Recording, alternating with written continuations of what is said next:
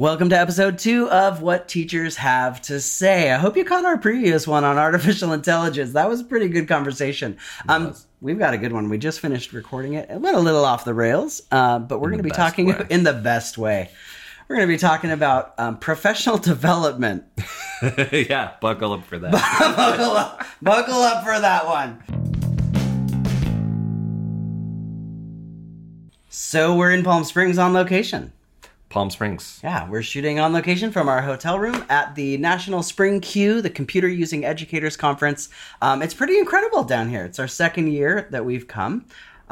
So much to do here. There's so much. Right? Here. So the census is down since pre-COVID. I heard last night, actually, from the organizers. Okay. They're right about 3,500 this year. It felt like more. It right? did. It felt like significantly more. A full year is like 6 to 8. Whoa. Yeah. So compared to the way it is right now, yeah, 6 to 8, you'd be shoulder to shoulder with people all day. Yeah, people were jokingly calling it the mini ISTE. Yeah. Right? You know, ISTE conferences is known for like standing out in front and lines, and then you never get into your things and things like that. Sessions are closed. Totally closed. Yep. But so they're growing back. It's exciting. You know, CUE is an incredible, the Computer Using Educators. That name did not age well. It's so funny right now. You're like, I'm going to the CUE conference, and people are like, no, Computer Using Educators. I swear, you are. What do you mean? But yeah, it's good to see it building back. Yeah. It's such a great organization. But so we were talking like professional development, right? Like, so we're here going in and out of sessions. I love the idea of hallway PD. Like, they talk a lot about that here. Mm-hmm. Just yesterday, Nathan and I were walking down the hallway, and they had a whole booth set up called CUE Live, and they, we were like, hey, what are you guys doing? And they're like, oh, come on in. And so that all of a sudden we're streaming live and being interviewed and talking about stuff, and like all the hallway hugs and the, that community that gets built here. Yeah. So this is like your second time here. Yeah, my second time as well. Conferencing to me, I come from more of like a higher ed training. So I was, PhD bound really. And so like conferencing to me was always just a thing that you did. Yeah. It's a thing that you did. You did your research and then you needed to share it. Like that was a responsibility. That's part of your profession. And it's interesting to me that often in, K-12, educators don't look at it that way. I mean, you're not actively researching, or at least that's not a part of your job. So I understand that part. But at the same time, you need a community. You need a community to interact with and push your ideas forward. It's just not like... It's not good to just sit in your classroom and just sit in a box. Especially after what we've been coming through, like that whole don't cloister yourself off. Go out. Yeah. Maybe don't hang out in the teacher's staff room if that's not a healthy place to be in your school. Yeah. Ours is. We love it. We actually have a teacher whose husband brings in video game consoles. Yeah, he's got full on when you go to round table pizza or whatever, and then there's a Pac-Man table. It's like that. It's a good environment. Yeah, I love it. We've got a scale on the a trash talking, and so everybody puts their score down in trash talks, and everyone, admin on down through janitorial, and everybody, we're all hanging out there because community is so important. Right? That's why I love coming to conferences. I love seeing people, meeting them. We're all over social media, and then you get to shake hands and hug and be like, yeah, we've known each other in this different space, and now we get to experience each other face to face, which is super important. I'm actually presenting on that today a little bit. Yes. Really good panel. It's going to be cool. It's going to be cool. We're doing, it's called Get on the Talk. Get on the Talk. Using TikTok as micro professional development and a professional learning network, right? Building community and learning through that, which sparked kind of our conversation about professional development, because that's like a hot button out there. So I think it's why we wanted to talk about it on What Teachers Have to Say. Oh, new merch. Woo, love it. Shout out to Julie Carr. I happen to know her. Yeah. And the makers of Cricut. Yeah. Cricut. Thank you. For the merch. Yeah, but it'll be fun. What I love about coming to these conferences, they're so hands-on. They're so energy-filled. The keynote speaker last night was like my life in hip-hop. Yeah. Like using hip-hop as a platform So good. for his teaching. It's super cool. But we've been talking to so many people about professional development, and like there's some really bad PD out there right now. Yeah. Right? Like we don't want to shame individual entities at all. No call-outs here. No call-outs here, but like we've all sat through where like the publisher sends the one person that just like, this could have been an email, right? The 7-hour email. So, I just think it's really important to talk about the good, the bad, the ugly. Hopefully today we're going to go out and video people on the street and really get the what teachers have to say. So be looking for a bonus episode. We're hoping to drop that, some people at the conference. But I'm curious. So you've been in higher ed, you've been in lower ed. Sounds pejorative. Lower ed. And you're also kind of newer to the public education sphere. Yeah, definitely. What year is this now? This is actually... So I actually finished my credential at the very beginning of 2020. Yeah. So it's a great time to finish a credential, Nathan. Yeah, it was great timing on my part. Then I wasn't employed full time at that point. So it was kind of doing a lot of part time and teaching guitar. I taught music primarily as a one-on-one guitar lessons for a long time, and so then I kind of transitioned to that. That worked well. But yeah, this is only... I mean, I've been in and around teaching for about 10 years, but this is only my second year of full-time public school teaching. Right, huh? Yeah. I think I haven't even cleared my credential yet. Yeah. Don't want, If you need a mentor, let me know. Yeah. I know a guy across the hall. You know a guy. I think this is like years 17, 16. Yeah. As like full-time professional, like public educator. Yeah. Yeah. And so, we start to see these cycles come around, like the same thing gets rinsed and repeated in just unhelpful ways. Yeah. And yet also, like, I'm somebody who loves learning and developing skills. Right. Like, so, I think a lot of educators are there, and yet we're so burnt. Like, you get on TikTok, and there's a whole side of TikTok about crappy PD. Oh, for real. Yeah. I mean, it's such a common complaint, and I think it's because, it seems so forced. Yeah. It seems so forced because I almost feel like districts need something to do. Dude, districts need something to do. It's almost like admin needs something to do. Sorry. And then, to prove your relevance. And so you're trying to do things that are going to help your teachers, or at least that's hopefully what you're doing. Yeah. But the problem is there does seem to be a disconnect there, and it seems very forced. It seems like here's yet another training. Yeah. We all have mandatory trainings. Of course we do, because we're in public education. It's a good reminder. I think I've got one that's outstanding, and it's due by April. I know. I do, too. I keep getting the reminder emails. You have to do this training. Sorry, I'm like, right. Yeah. Sorry, HR. Yeah. But, yeah, it seems so forced. Yeah. There's not a good connection between what teachers need and then the training that's being provided to them. Yeah. So, I mean, I think this is a great time to ask our viewers and our listeners. We have incredible teachers out there that I can't even believe it. Second episode in. We have so much feedback coming in from people. Lot. Thank you. It's great. Yeah. So take a moment. If you're on a platform where you can comment, I would love to hear, what are your stories around professional development? Are you somebody who decides what's professional development? Yeah. Are you somebody who's like, it's put upon you and you can't seem to get out of it, right? You're the one that's just like doing email and doodling during that. I'd love to hear those. And also on Twitter, we've got, our platform on Twitter and some other places that just find us and interact with us. Love to hear what teachers have to say. It's almost like it's in the title. Yeah. In our hallway PD that we've been doing, because we're at a conference, it's been really cool to get some of those other perspectives. Because before we're going to do a podcast, we're going to go around and try to gather some opinions from other educators in our field that we know. And that's been really interesting and given us a lot to kind of chew on here for this episode. Yeah, so last night we were at Shakey's Pizza, call out Palm Springs Shakey's. The Edge of Protocols community, which we're densely a part of from Facebook, had a meetup at the national conference. And we walked around and kind of filmed some people and we're streaming live, and we got some great feedback.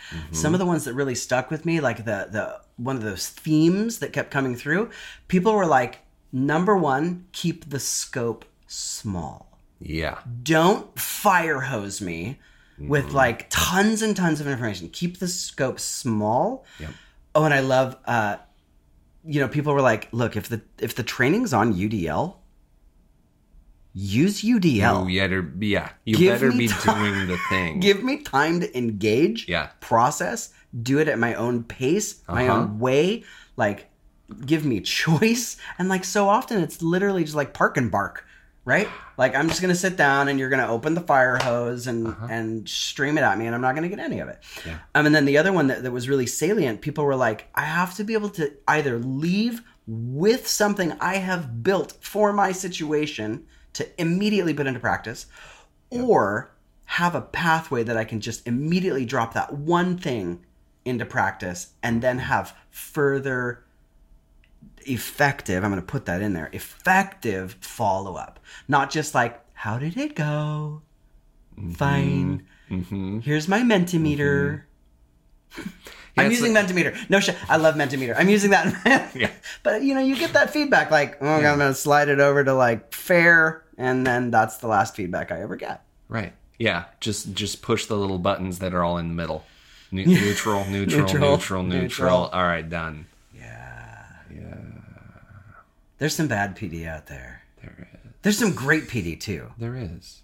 I mean, the fire hose thing, to go back to that, I've been at some trainings, and there's one. So I'm also a yearbook advisor at my school. So I go to yearbook trainings that are hosted by our publisher, Herff Jones. And yearbook, of course, is like such a multifaceted, difficult thing to do. It really helps to have some background in publishing, which I do, which is, I think, the only reason I'm doing it as first and second year. This is my second year doing that. But you go to these trainings and they're just like full fire hose, and our rep is just like, she has this saying, she goes, find your happy place. Just find your happy place. Find the one thing that you can hold on to, that you're going to take with you, and find your happy place. And I feel like there's not enough of that, actually, like, especially if there's a fire hose delivery of information. Yeah. Just and does it help? And there's no choice. Being in talk about that. Like that yearbook training, it's so niche. It is right? Niche. Is it easier to sit through the fire hose knowing that like you really need that information? Or is that not enough? It's not enough, actually. I think because I know I need the information, I look around at other advisors, and because there's so much turnover, I think, in education right now, you're seeing a lot of really, really new advisors that are either just put into that role or told to do it. Yeah. And they don't have a lot of experience. And you just see the fear in their face. And, they're just sitting down there and terrified because they know that they're behind the curve. And I almost feel like educators get in that position a lot, where you are keeping your head down for such a long time that you're just like, oh, I'm behind the curve, but I don't know how to get back on the curve. And so then you're just getting all of this information very, very quickly. And it's like, you can't process any of it. Yeah. And you just see terror. Well, I wonder how much of that just terror. They're like, I just need a fluffy pillow. And that actually is part of how I felt the first one I ever went to with my actually, even before I started yearbook advising, there was like a pre-year advisor training, and it was so much information so fast that that even with my experience and knowledge going into it, I was like, I didn't really catch any of that because it's so specific. I have to interact with the publisher in a very specific way on their terms, using their platform, using their tools. And I know Adobe InDesign, but I don't know Herff Jones eDesign. Yeah. So this is a whole new platform I have to learn. I have to learn all of their like business side of things. And that first training was just pure terror. And then I went back for the the following year and was like, okay, since I learned from experience through trying and failing through all that first year, then I came back to the second training with actually, I knew what I didn't know. Yeah. You know, there's a difference between knowing what you don't know and and actively trying to engage in those things to learn and to grow. And then there's, you don't know what you don't know. And then you're just... Are we going to talk Dunning-Kruger effect in every podcast episode? Hey. Well, but I think it speaks to the heart of something that I've been thinking a lot about, and you and I have talked about. So maybe a year and a half, 2 years ago, John Carippo, EduProtocols, incredible educator, incredible professional development. Yeah, we love presenter. John. We got to get him on the podcast, right? I've learned so much in presenting from him. He's a pro. And for people that are listening out there, if you've been through my PD, I hope it was not awful. Right? I hope it was enjoyable. But I was listening to a podcast with John Carippo, and he was talking about teacher burnout, right? Because I think that plays into this a lot. It totally does. And that, you know, where you just confirmed it, where like just because it's needful, you recognize the importance of it as an educator. You recognize that it's needful, it's important, it's good. That's not enough to make it meaningful after, like, to go through the professional development. It's not enough. And what John was talking about there in terms of burnout was that he was like, burnout isn't only about lack of pay, lack of time, you know, these things that are true, but he goes, so much of it is a lack of feeling successful, right? Because like nobody got into teaching thinking like, I'm going to get rich, right? Yeah. I'm going to park my Lambo in the staff. You know what you're in for. Like, there's no gull-wing doors on your Nissan Maxima. Right? We understand. Like, yeah, like this is not the path. And if it is, you might want to find a better advisor. Yeah. But like we will do so much hard work. So much hard work when it feels good. Yeah. When we see that moment on a kid's face where you're like, that's it right there. That light bulb. That's the thing. Like, you know, short stories. So like Fast and the Curious EduProtocols, right? Yeah. It's so much fun. Using GimKit to just gamify multiple choice stuff. And so I learned it from John Carippo in a professional development. And so I use it a lot in my classroom. We were doing these fallacies, this like crazy hard GimKit thing. Yeah. And I've got a student, and this student, he's kind of on the periphery. He doesn't love engaging. He's very kind, but he's just kind of like, nah, this isn't my bag, right? I don't really want to do this. He's learned the system. We all know that kid. Totally. So he was sitting in a chemistry class. I teach English, right? He's sitting in a chemistry class, and all of a sudden his name pops up in my GimKit. I'm like, oh, that's interesting. So he played 2 rounds from a different class and won. And came down to my classroom mid-period and collected his prize. Because he knew, like, I have this prize, this box of unimpressive prizes. And the kids were like, oh my gosh, is he going to come get a prize? Like, are you going to give it to him? Like, absolutely, right? Of course. Because he felt successful. Yeah. And I was like, oh, this works. Yeah. I want to know more. You have a kid playing a game in another teacher's class. And I had to check in with the teacher, and I'm like, was that cool? She's like, yeah, I knew it was cool. I was just glad to see him working. You know? But like, oh my God. Think about like all of the other things that he could have been doing. I've literally watched him watch Netflix in a classroom. Yeah. Like he could have been doing that. Yeah, he could have been doing that. So to him, that. What I had gathered from a professional development was better than Netflix. We're just going to say it. That's crazy. Yeah, it's great. For you know, a teenager. This is 10th grade, people. This is a sophomore. Yeah. And he's like, this is so engaging. I'm going to come back around to this because I know Mr. Carr's going to do it. It's going to feel right. And it kind of leads me to this next point that we've been thinking about is I experienced that because I had a need, right? I was brand new to high school. Our principal, who's an incredible, I'm going to say his name, Matt Harvey. He hates to be recognized. He does. He's one of the greatest educators on the planet. He wins awards constantly. Which award did he win? He's a Milken educator. This year? This year he won, but he's a Milken. Yeah. Like, that's huge, if you know what that is, right? It's like the secret conclave of elders that decide upon the winner, and nobody knows who they are. Illuminati. He's in the Illuminati. No, he won, like, Administrator of the Year, you know, for our region in Northern California, things like that. But, you know, he was like, hey, here's this book, check it out, which was top down, which we're going to get into, right? He was like, check it out. But there was no expectation. It was like, this was helpful. If you're interested, I'll buy it for you. It's cool. But then I started seeking it out. And it's, I mean, you know, it's changed everything, right? I'm an author for the Edge of Protocols now. I am doing podcasts. I'm on, you know, presenting Edge of Protocols and stuff, because it wasn't top down. Yep.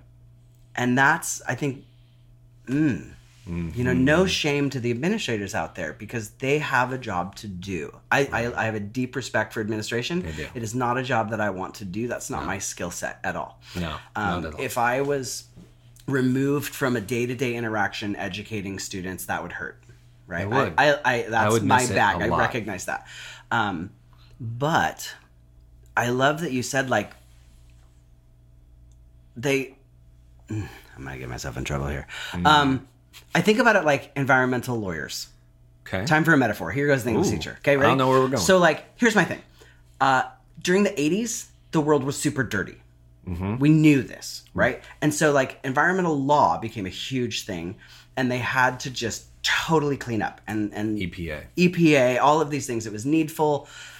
And now there's so many environmental lawyers, I feel at some point that they're trying to keep their jobs. It's saturated. The market is saturated. And so I don't mean that as a shade comment to administrators, but they have a role to play. And part of that is professional development. So they see a need and they do their due diligence. And I'm going to keep from a really positive platform of, like, anybody who's in education wants to do well by their people. Right. Okay. Sometimes the situation shapes them into a negative space, but we don't need to go there right now. Sure. So they're finding things that are needful, that they think they'll be successful, and then they're overlaying that on the school. And that's problematic, right? In high school, I hated Great Expectations. Until I finished the book. And then I read it again in one weekend because somebody told me I had to read it. Yep. And, like, my weird arrogance is that way. I know that about myself. Yeah. I mean, so that's why we're here. We don't respect authority. We have hubris. Have you tried listening to what teachers have to say? Have you tried listening to what we have to say? But so I wonder, like, how much of PD is bad simply because, regardless of how important, needful, viable it could be, it comes top down. I would love to hear from our listeners. Like, what do you think about that? Like, if you were given space to seek out your own professional development versus the stuff that is delivered whole school, and we haven't even talked about the fact that, like, every 2 years a brand new program comes out. Gosh, that's frustrating. It is. I feel super unsuccessful because I'm not doing what I keep getting asked about. Because I don't know. The top-down problem is a big one because we know from all kinds of educational research. I mean, like, I'm really into, like, Lev Vygotsky's work. Throwing down philosophy. Yeah. Lev Vygotsky is a really, really interesting, like, educational psychologist. It's kind of the early studies in child development. Yeah. And, like, how we learn things, and ZPD comes from Vygotsky's ideas. The zone of proximal development. Zone of proximal development. Yeah. In education, there is an acronym for everything. You all know that. Everything. So anyway, zone of proximal development. We know that we don't learn. What makes learning sticky, what makes it stay with you, is when you recognize for yourself that you have a need of knowledge, that you have need of a skill, that you have to learn certain things in order to move forward with what you want to do. So it must come from. We talk a lot about the Simon Sinek. Where's your why? Right, gosh. and they always start PD with that. Where's your why? What is your why? You should know that It's by now. We know, dude. Why? I was in college forever to get here. It's Yeah. like I did. I'm about to get written up. You know. Somebody asked me my why. You can put that in my QM file. Yeah, we know what our why is. Why? Okay, Yeah. we know what the why is. We know why we're here. We don't know why you're here. You know, that's really what it is. So if it doesn't come from you, if it doesn't have that authentic, I recognize that I need this skill, and you will be a mentor for me, and I found my mentor, And I'm then- ready to receive and it. I'm My ready to vessel is receive open. this knowledge. If I'm ready to receive this knowledge, it will stick. I will learn it. Yeah. You would be amazed how fast you can learn a skill once you are excited about it and you recognize you need those things. Oh, and it's yeah. come up so much for me in my music career and in my music teaching, because it comes down to, can you do the thing? Yeah. Can you do the thing that you want to do? It's like, here's this song you want to play, right? And here is the skills you don't have to play that song. Here's you want to play AC/DC Back in Black. Here's the things you need to learn. You need to learn these chords. You need to learn these shapes. You need to learn how to control the guitar strings this way. You need to learn how to do all these little fine finger movements to do it. And you're going to have to practice those things. And you're going to have to get better and better and better at them. And once you recognize you have a goal in mind, and then you have skills in between you and that goal, and you need to get those skills. And then you start feeling successful, right? Yep. So it has to come bottom up. It can't come top down. But I really love your example with Matt, because that's such an interesting moment. You have an administrator here who is a mentor. Absolutely. That's his life. That's his life. And that's why he's an admin, and why he's such a good leader as an administrator, because he's in it. He's in the practice. He knows what's up. Well, and we have to recognize we're really lucky at the school that we're at. Extremely. Our district is incredible. Yeah. So our model, hey, if you're looking for a model, here's the model. Yeah. Yes, we have top-down professional development. Okay, 3 days a year, momentum days. Yep. It is top-down. It is. But we also know that every single educator has one conference of their own choice that they will fund. Yep. That's another thing that's built into our model. Yeah, Is like we come here. That's why we're here. That's why we're here. I couldn't. The Palm Plane if you don't tickets know, and all. Palm Springs is really expensive. It's so expensive. Look at this hotel room. Okay. It was $5 for a Red Bull. Seriously. So, like, there's no way as educators we could afford to really do this, you know, until the podcast takes off. Yeah. But it's just like, there's no way we could do this, but our system is investing in us as professionals. Well, let's talk UDL, right? We got to select the conference, Yep. the time of year. Yep. And now that we're here, we get to select the sessions. Yep. Like, we're going to tons of AI stuff because, I mean, that's the conversation, That's which the maybe that's where conversation. we need. Go back, watch episode 1, and I think we need to circle back. So we're around going pretty to these soon. really cool, like we've got a panel that we're going to go to later today. Yep. It's like 5 or 6 incredible educators in the classroom talking about, like, so I've played with this thing, right? I just think there's such a vision of UDL for our students with our personalized learning, and also our personalized learning as teachers. Yep. I mean, that vision just works. And like we've talked about, like, so much of the problem is that this top-down structure of professional development, they're spending millions of dollars. Millions. Like, we're a tiny district. That's different. Yes. There are huge districts that are paying, heaven only knows just how much money is being spent to fire hose educators that walk away disgruntled, unhappy, and not willing to put that in. Yep. I mean, not everybody. I don't want to put everybody. I don't want to can everybody in that. No. And there's really good times for that. But I can't help but think, like, GPT-4 dropped a couple of days ago.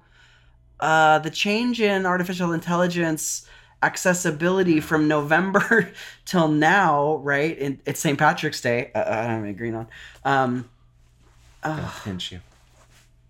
I can't help but think, like, why are we bringing the worksheet person in when I can literally make the worst copy and paste of like a worksheet into ChatGPT, and it returns the answers. And now GPT-4, where it's kind of available, where you can drop an image in. These kids are going to be able to like put a PNG of a worksheet in, and it's going to spit it back out. They'll handwrite the answers, turn it in, and they're good. It's game over for the worksheet. Winter is coming. Winter is coming. Like the wall is down. Is going to fall. We know it. The dragon is here. The undead dragon. Sorry, spoiler alert. Yeah, spoiler.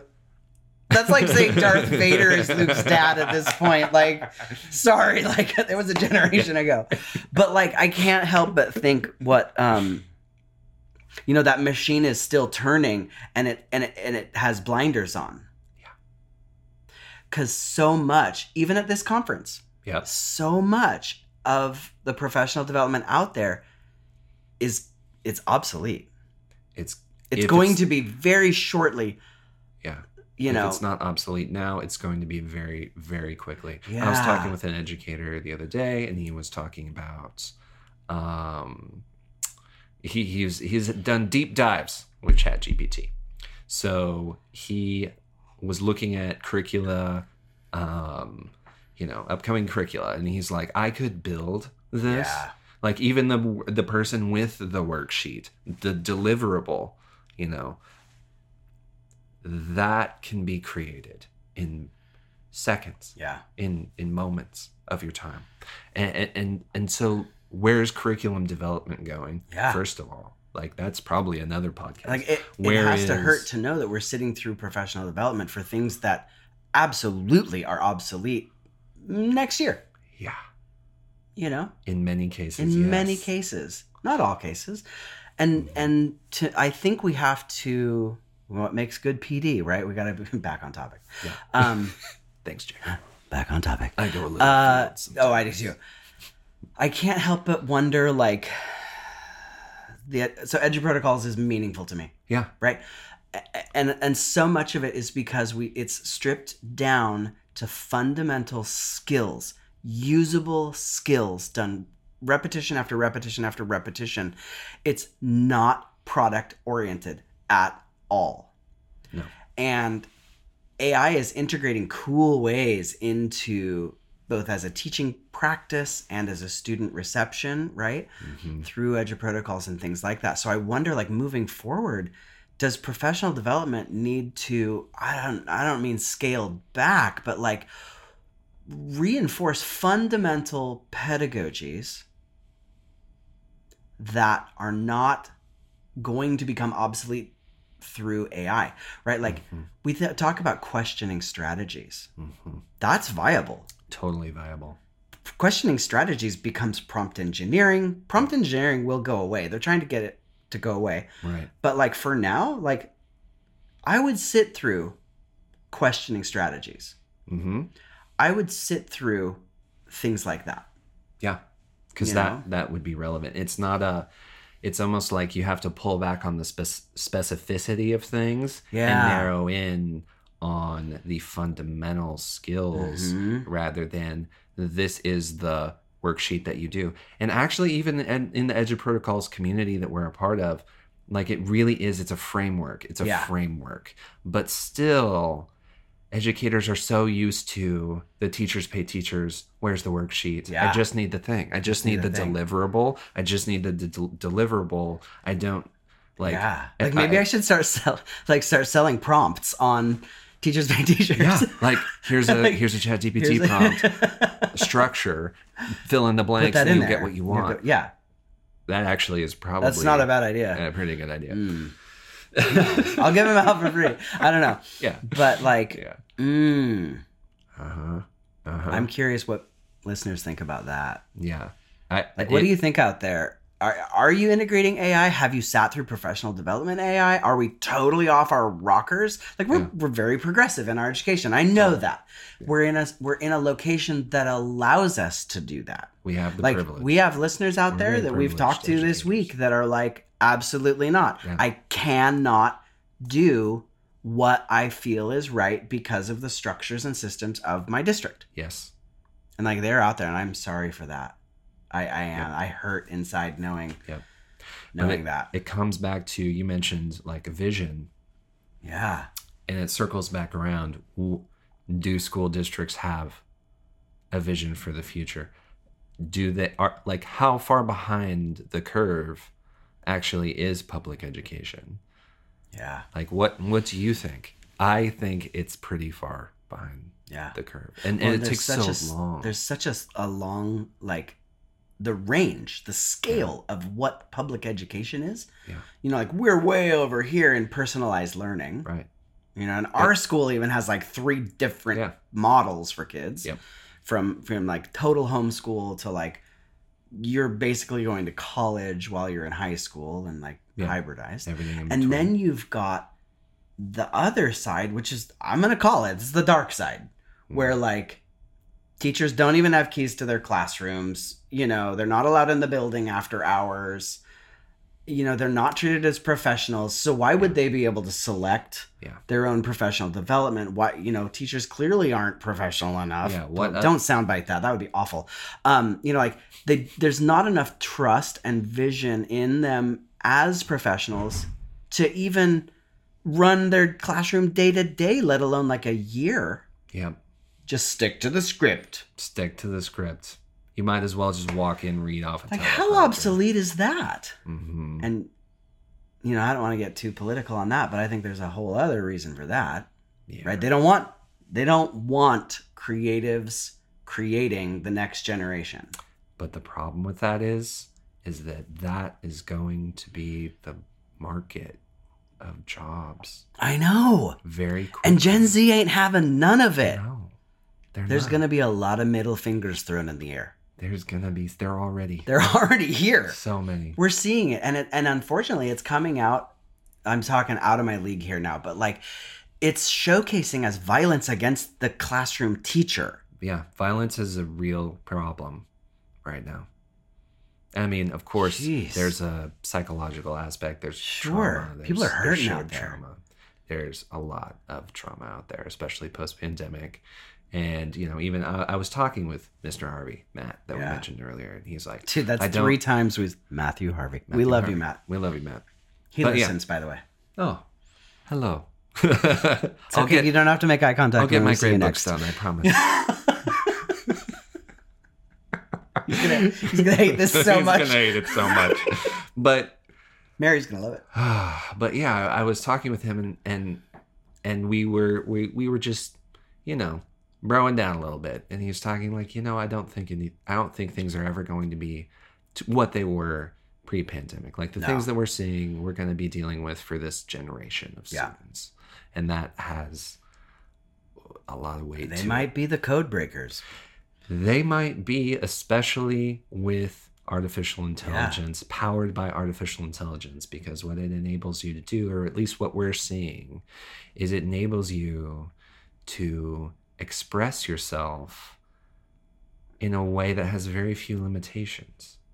And granted, it does too much of the work sometimes in what you're saying. Like yes, it would be better if you drew that yourself rather than describing what you want it to look like and then having you know, I'm afraid of the kid that's playing Guitar Hero and thinks they're playing guitar. Yes, that is a great analogy. Right? And they don't know because Dunning-Kruger, they don't, Dunning-Kruger effect. They're like, no, it's fine. I push the buttons and the music happens and now I'm playing Black and Black. Uh-huh. Yeah. They're not playing AC/DC.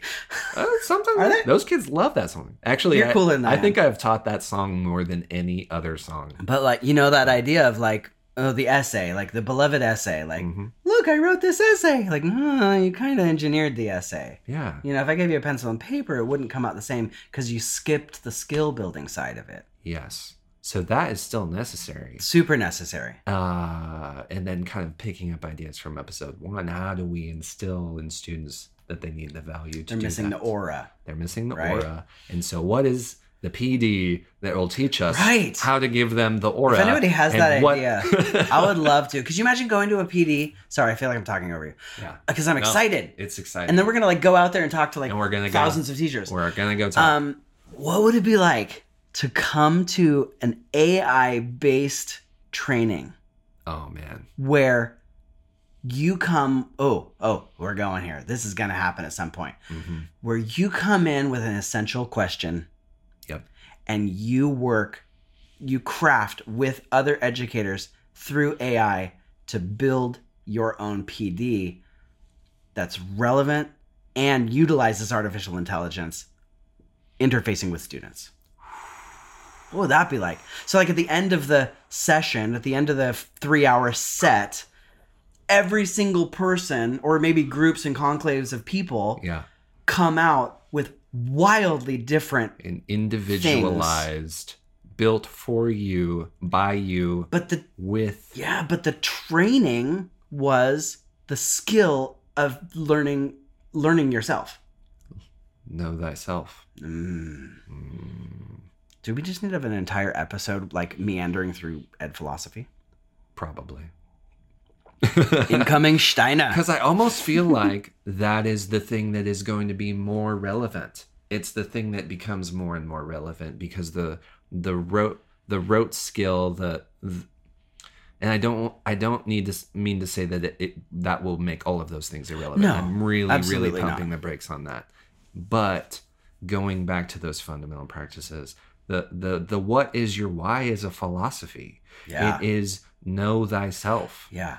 And it is important, but it's been bastardized. Yeah.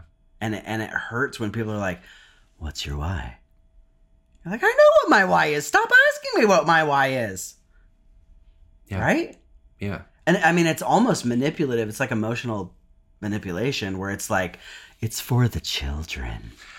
There is that in education. Right? A lot. Like, I need you to come to this crappy professional development because it's for the children. Right. Like, how am I supposed to say no to that? And Now then- I just feel bad about myself for feeling bad about myself. And then you go into the classroom and nothing that you just did. Where the kids are like, that was not for me. That was not for me. Didn't work. That was not for this right So, here. You know, I feel like going back to the school districts. The school districts need vision right now. Yeah. They need to be looking ahead because I really do believe that education is going to continue to move towards an individualized model. Yep. The pandemic broke the you must have your butt in the chair 5 days a week model. And some individuals are. Yeah. I need that much structure. Do. Some students absolutely need Like that we much see structure all the time. In our program, we are a public school. So I don't want you to get any idea that we're in some kind of very isolated white We're like tower. low demographic, super high ACEs scores. I have 4 homeless My wife's students. district has been evacuated every single year for 6 years. Like, Yeah, we're boots on the ground, but the model is so different. So then we will get half of our population is like transfers in from a traditional setting. Yeah. And it goes one of two ways. Either the traditional setting was not working for them in a real way. Not that they just weren't participating. Yeah. But they were really struggling to fit into that structure. clinical anxiety. They come over to our There's structure. a lot of autistic students. So many. And they're able to flourish in our environment. Yeah. I have one student that I've been working with. This is my second year working with him, and you know him. He's in your class right now. But he's when he came to me, his mom came at me so hard. Oh yeah, because she was so used to just being completely and totally ignored by the public school system for all of her students' needs. And she reflected to me. She was like, I am amazed that you haven't sent him out of the class. But this was within like the first couple of weeks. He was like, I know how bad is it? And I was like, he's doing awesome. He's doing great. She's like, what do you mean he's doing great? Like she was genuinely like, you're pulling the wool over my eyes in some way. I'm like, no, this model's really working for him. I've been that parent. Yeah. I've been the parent. Totally. I've been the parent yelling in an IEP for my children that weren't being serviced. Yeah. I've been that parent. Yeah. It's there. So sometimes this is the model where that student now has the opportunity to flourish. Like where was the vision for the educators that were trying to help that child, Yeah. but for whatever reason couldn't access that space within themselves. Yeah. For whatever was preventing them. I mean, very few educators get into it because they're bad people. Yeah. It's Right? You cannot get into education I mean, to sit around and do nothing. Yeah, there are teachers out there that shouldn't be. Absolutely. Absolutely. We can't gloss over that. Yeah. There are people that treat that child poorly. You know them. On like a soul level. Mm-hmm. It's a very small minority. Yeah, it's one. And then there's this whole other liminal place of like hurt people. Yep, that too. Yeah, we're like, I got to protect myself so much I can't right now. Yeah. So then you have that model where that kid comes to this alternative space and is able to flourish because it's individualized for him. Then you get another kid who comes to the space that we offer that has been so broken by a traditional model. If you don't know this, children love to learn things. They love it. They love to learn things. They play Minecraft. But they've been, exactly. And video games are hard and difficult. If you've ever tried to play a game, it's hard. There's a lot of death. It's really hard. Let's not go there. But it's really hard to play video games, and they're doing this very hard task for hours and hours and hours and learning all kinds of new skills to do it. So you have a student come to us that's been in that model, that's been broken by that model, and then they don't know how to participate anymore. And they don't even know how to create the individualized education that I'm trying to offer them. And those are the students that really fail in that model and that also need more structure, but they also need it to be individualized. And we've always been trying to move toward that. Yeah. And by the time we catch them in high school, it's hard to help them unlearn that and to heal that hurt. You know, at most we have 4 years. Yeah. Some students do it quickly. Some students adapt, they understand, they get to a point where they can express themselves and pick up what we have to offer. But yeah, I said there was 2 options. Maybe there's a third option. Yeah, I think there's where there's definitely a student that wants to learn, but really does need supervision. Absolutely. Every day. Meet with every teacher every day. And their that's home life doesn't support the independence. And you know, parents are working hard and they don't have space to monitor their child on, you know, they need that. Yeah. I don't want to say daycare because older kids don't need daycare, but they need a safe place to be under supervision. Exactly.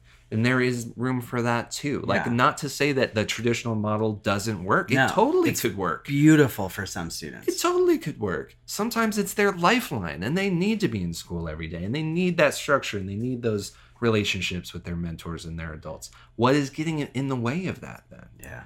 You know, we need to start to envision what a community school might look like. Yeah, so how do we wrap this all up? Yeah. I mean, where did we come from? Where did we go? We started to our ADHD brain. Yeah, welcome. Yeah. We started with PD and then kind of went through this, like, it's coming for you. Yeah, winter AI is coming. AI is coming for you. I think that maybe the central thread, help me, dear listener, maybe the central thread is personalized learning for all. Yeah, right. I'm a human being. Mm-hmm. I need what I need in order to be successful and feel good about my career, and to heal on the inside, to have that space to help another child through their educational pathway. And so I need to have the personalization to find what I need so that I can help them find their personalized thing. And I mean, thank heavens for AI.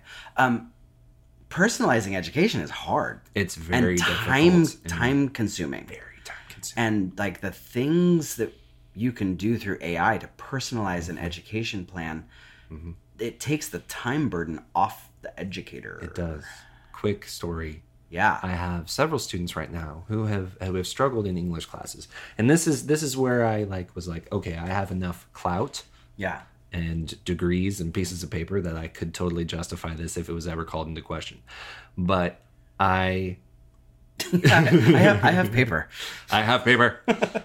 But yeah, no, there were some students that have been in some difficult home life situations and have some credit recovery to do in order to graduate. And they're right there at the end of their rope.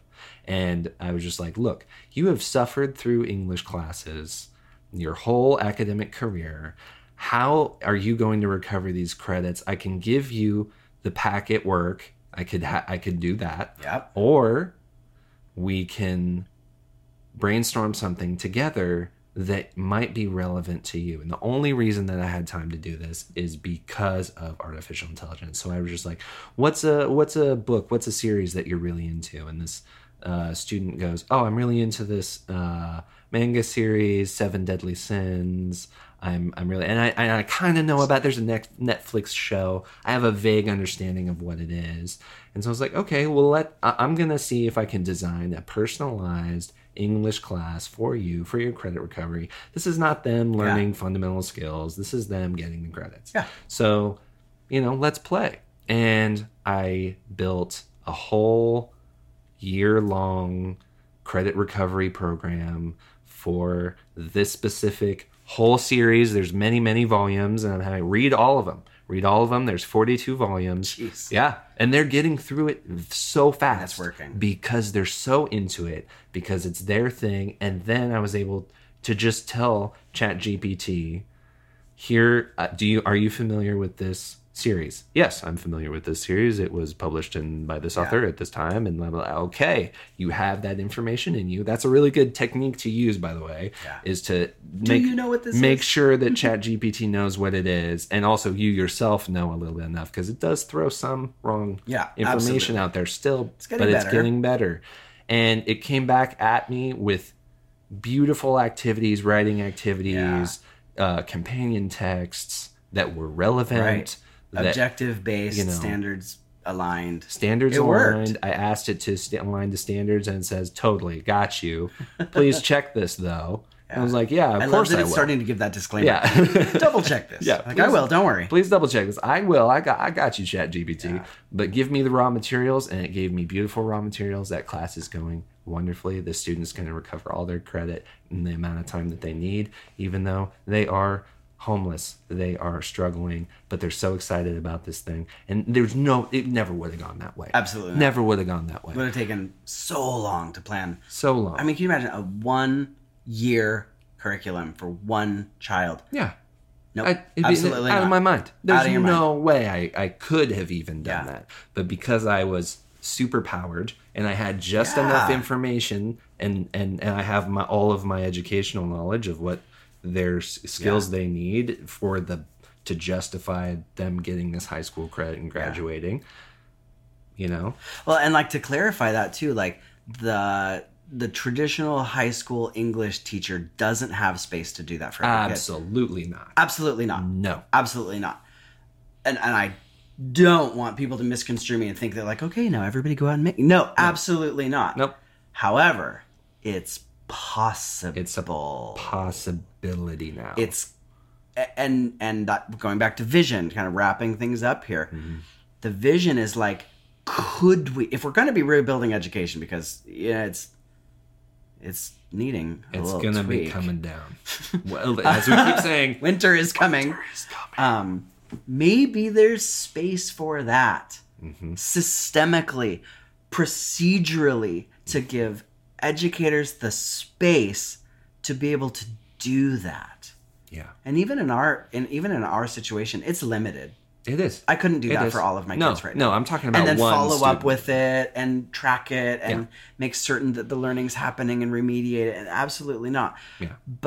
And I trust the student a lot too. We have a It's not like I'm lobbing this out. So maybe the takeaways for PD is, where's the vision?